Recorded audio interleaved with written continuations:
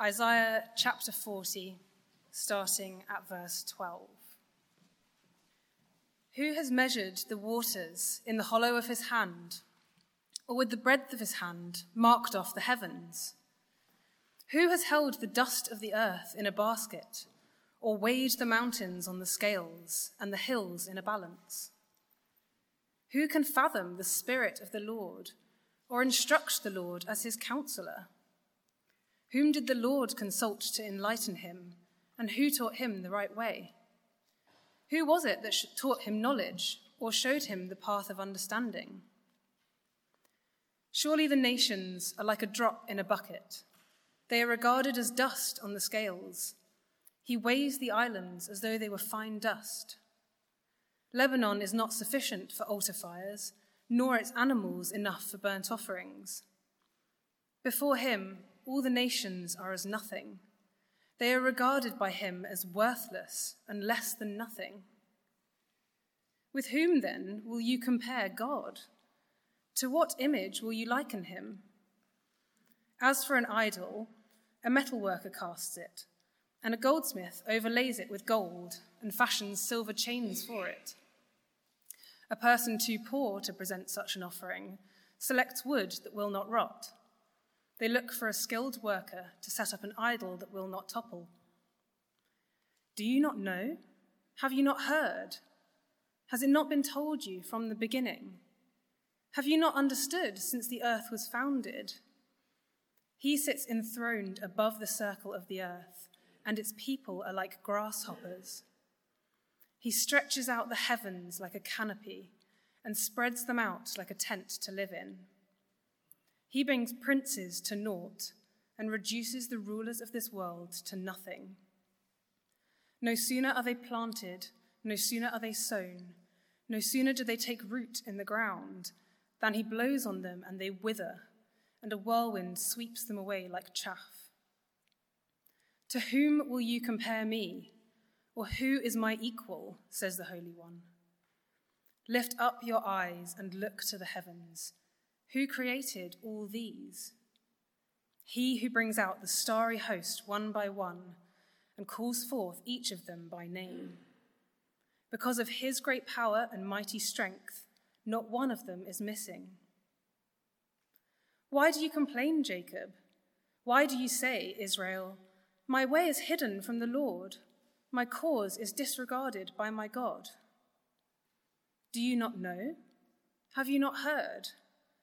The Lord is the everlasting God, the creator of the ends of the earth. He will not grow tired or weary, and his understanding no one can fathom. He gives strength to the weary and increases the power of the weak. Even youths grow tired and weary, and young men stumble and fall. But those who hope in the Lord will renew their strength. They will soar on wings like eagles. They will run and not grow weary. They will walk and not be faint. And then turning to Psalm 131. My heart is not proud, Lord.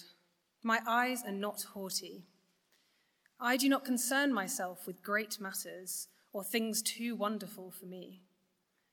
But I have calmed and quietened myself. I am like a weaned child with its mother. Like a weaned child, I am content. Israel, put your hope in the Lord, both now and forevermore. This is the word of the Lord. Thanks be to God. Thanks, Neil. Let's pray together. Father, you are wonderfully a great, very great God. And we confess that easily. We grasp it so slowly. We don't see it clearly. Please help us this evening to see more of your greatness and also to see ourselves as we should, that we might learn to trust you, put our hope in you. Please speak to us for Jesus' sake. Amen. If we were traveling at the speed of light, you probably know this, in 1 second we could whiz round the earth, little over 7 times. In 2 seconds, we would pass the moon. In 4.5 years, we would reach the nearest star to our own. It would take us 100,000 years to cross from one end of our galaxy to the other. 2 million years to reach the next nearest galaxy. 20 million years to reach the next little cluster of galaxies. And then we'd be just beginning to explore the mind-boggling vastness of our universe with 100 trillion galaxies, whatever that number means. It's incomprehensible. And yet amazingly, wonderfully, do you remember those words in Isaiah 40 that were read? Isaiah says, with the breadth of his hand, God marks off the heavens. That's how great he is. In the hollow of his hand, he can hold all the waters, the nations, those billions of Chinese and Indians and all those in the Americas and everywhere else, all the billions of people. They're like dust on his scales. And the great ones, the rulers of our world, well, Isaiah says, God just goes, blows on them, and they're gone. There is nothing to him. It's wonderful imagery Isaiah gives us. He wants us to help us grasp the greatness of our God. Infinite in his wisdom, infinite in his power, sovereign over everything in this world. Infinite too in his care. He knows each and every star of those many, many trillions, if there are trillions of galaxies. He governs the course of each one, Isaiah says. And if that's true of stars, much, much more is it true of you and me. In fact, if he governs every star, we might reflect, well, sure enough, he surely governs every single cell in my body. We're thinking this evening about the second of 4 Gs. That's what this little series is throughout August. 4 great truths about God. He's good, we saw last time. He's great. He's gracious. And he's glorious. And they're taken from a book, a very good book by a guy called Tim Chester, called You Can Change. And as Tim Chester unpacks those 4 truths, he does so particularly wanting to show how they counter common lies that we're prone to believe. So under this one, God is great. He says, God is great, so I don't have to be in control. Something many of us are prone to think. Behind each of the lies, actually, there's an idol. And behind this one is an idol that lurks in all our hearts, essentially. It's me. It's myself. We think we can be God. We can be in control of what's going on in our lives. We can be our own savior when things are going wrong. And Isaiah says, who are you kidding? Turn from those pathetic idols. Turn to the true God, the great God. Isaiah says, with whom will you compare God? To what image will you compare him? He's saying if we saw God for who he really is, we'd see that our idols are nothings. Stupid places to pin our hopes. Now, we could very happily and usefully spend our time in Isaiah 40, a great, great chapter and worth pondering, to see afresh God's greatness. But we're actually going to focus on Psalm 131, our second reading, which in a sense presses home the implication of that truth, helps us see how it challenges and comforts our hearts. Some of you will remember the kids' song, Our God is a Great Big God. We sang it this morning, sang it this afternoon actually at City too. And we kind of easily sort of acknowledge, yes, God is a great God. But we don't so readily stop and think what that means for us. And that's what this psalm, I think, helps us to do. It's a beautiful psalm. C.H. Spurgeon, Charles Spurgeon, great 19th century preacher, said of this psalm, It's one of the shortest to read, but one of the longest to learn. It's a truth we struggle to really deeply learn. It's teaching us about right heart attitudes, teaching us to have a humble heart and a hopeful heart. That's what we're going to think about. We're going to spend most of our time really on the first, a humble heart. First 2 verses. So let's look at them. Right at the center of the psalm is this beautiful picture of a child with its mother. Look at verse 2.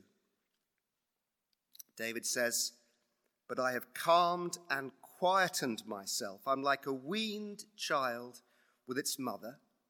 Like a weaned child, I'm content." It's a lovely thing to hold a baby in your arms. It doesn't have to be your own baby.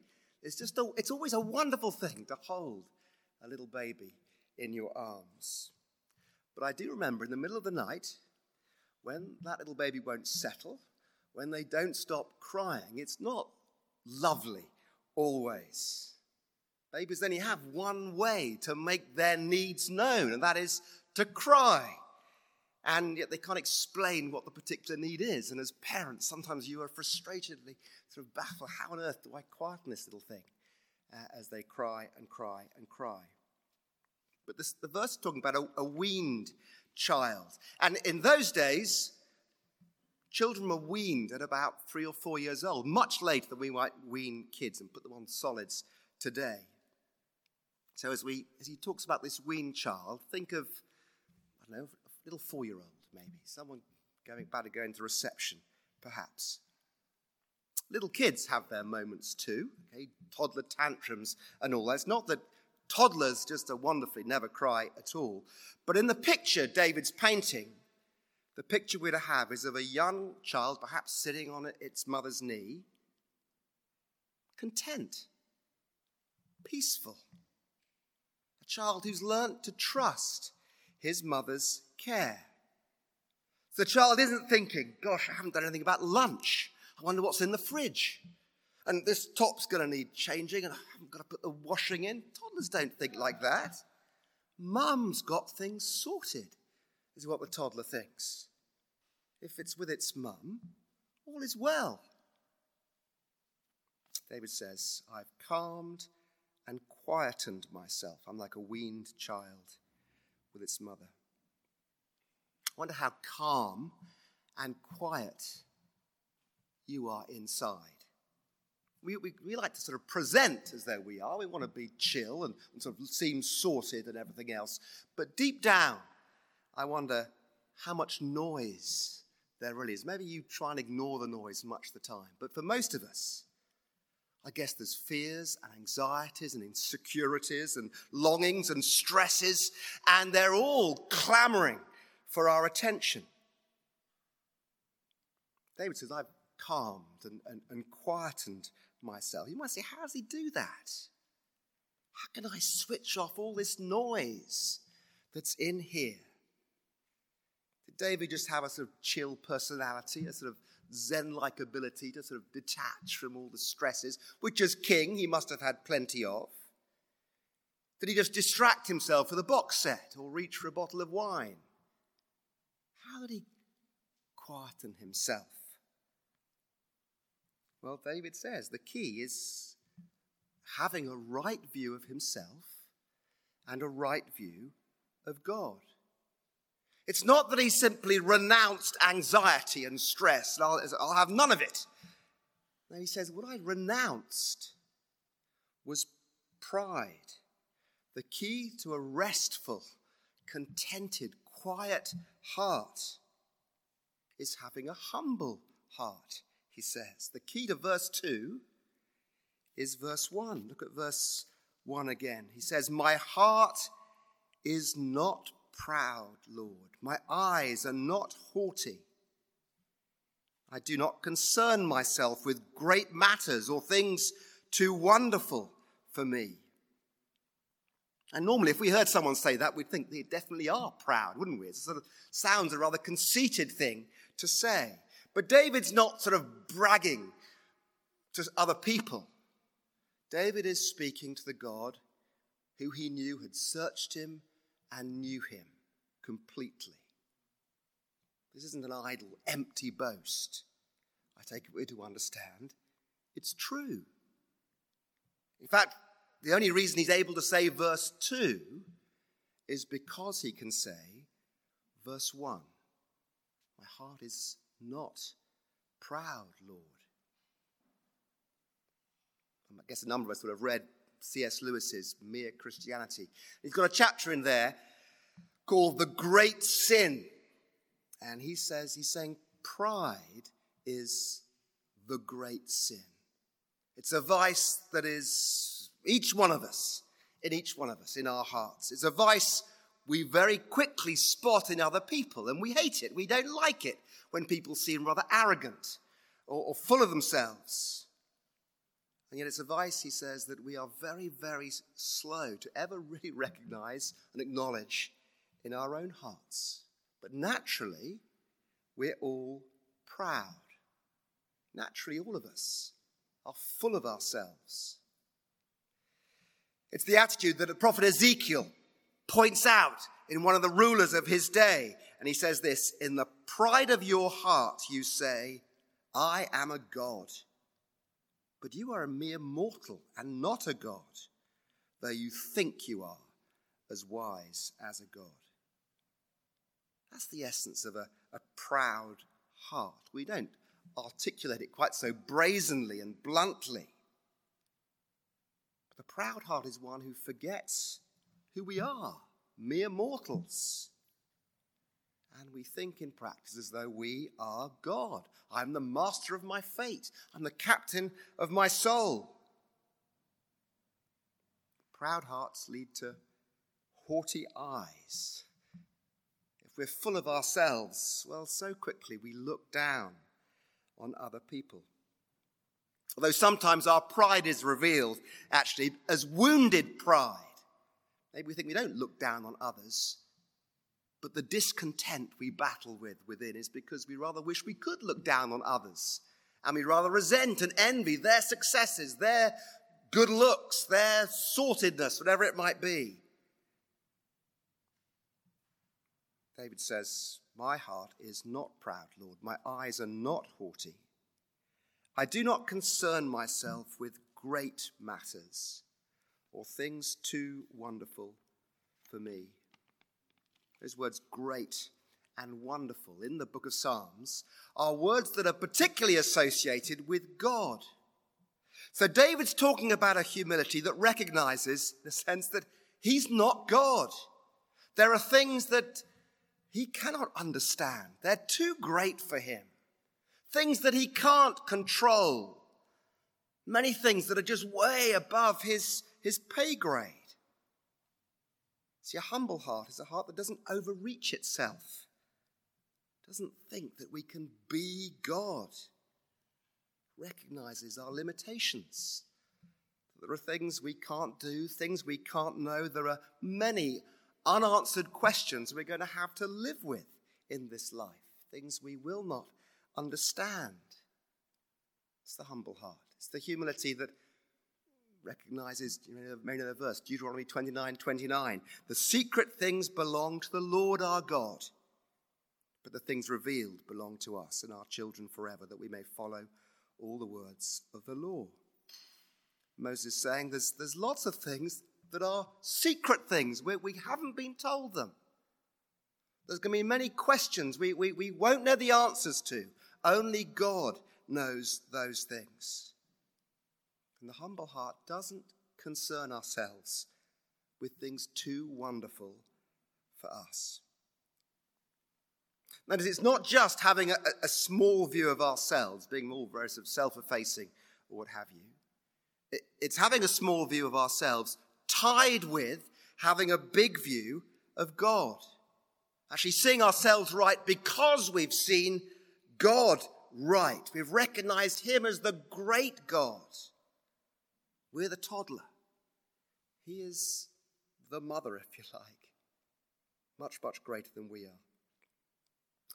You may know the story of Louis XIV of France. He crowned king, absolute monarch, as it was in those days, at the age of 5, and he reigned for 55 years, lived in the palace of Versailles, every whim attended to. He was known as the Sun King. That's often how we remember him. But his preferred title, apparently, was Louis the Great. That's what he liked to be called. When he died, his funeral was held in Notre Dame, and that magnificent cathedral, if you've ever been there, was lit with just one single candle that was placed next to this ornate coffin of Louis. The preacher was a chap called Massillon. He was given the task of delivering the eulogy, and everyone would have expected some marvelous words about what they thought was the greatest man that there was of that age. But as Massillon walked up to the pulpit, he paused by the coffin and snuffed out the candle. Then he climbed the stairs and began his sermon like this: "Only God is great. Only God is great." And that word "only" is quite important. It's easy for us to sing, "Oh, God is a great big God," whatever it might be, and we can acknowledge that, but we often don't fully grasp only God is great. But that's the mark of a humble heart. Yes, a big view of God, but a small view of ourselves. He's a great God. But actually in Isaiah and in this psalm, he's not austere in his greatness. Actually, David says in the psalm, our heavenly Father is like a mother with its child. I'm constantly amazed at a mother's love. I'm a father. I love my kids very, very much. But there is something wonderful to me about a mother's love. The way I see Jules just carries constantly a concern for the kids. I think the Bible would say to us, in a mother's love, we get a glimpse of one aspect of what our Heavenly Father's love is like. There's something motherly, if you like, about it. Elsewhere in Isaiah, God says this: "Can a mother forget the baby at her breast and have no compassion on the child she has borne? Though she may forget, I will not forget you. I've engraved you on the palms of my hands." That's the kind of great God we have. Yes, great in power, great in wisdom, great too in love. And our response to him should be humble trust. The picture I'd love you to take away into this week is that picture of the little child with its mother. That's how we're to see ourselves with God. Okay, not concerning ourselves with things too great for me. So many of our worries, the noise within, is because we think we must somehow sort everything. We must be in control. But when the toddler hears on the radio something on the news about interest rates going up, he doesn't turn to his mother and say, "Are you going to be able to pay the mortgage this month?" Don't expect a toddler to worry about things like that. Don't expect a toddler to understand things like that. Sometimes our noise within is because we forget we're not God. Let's think of ourselves as like that toddler with its mother.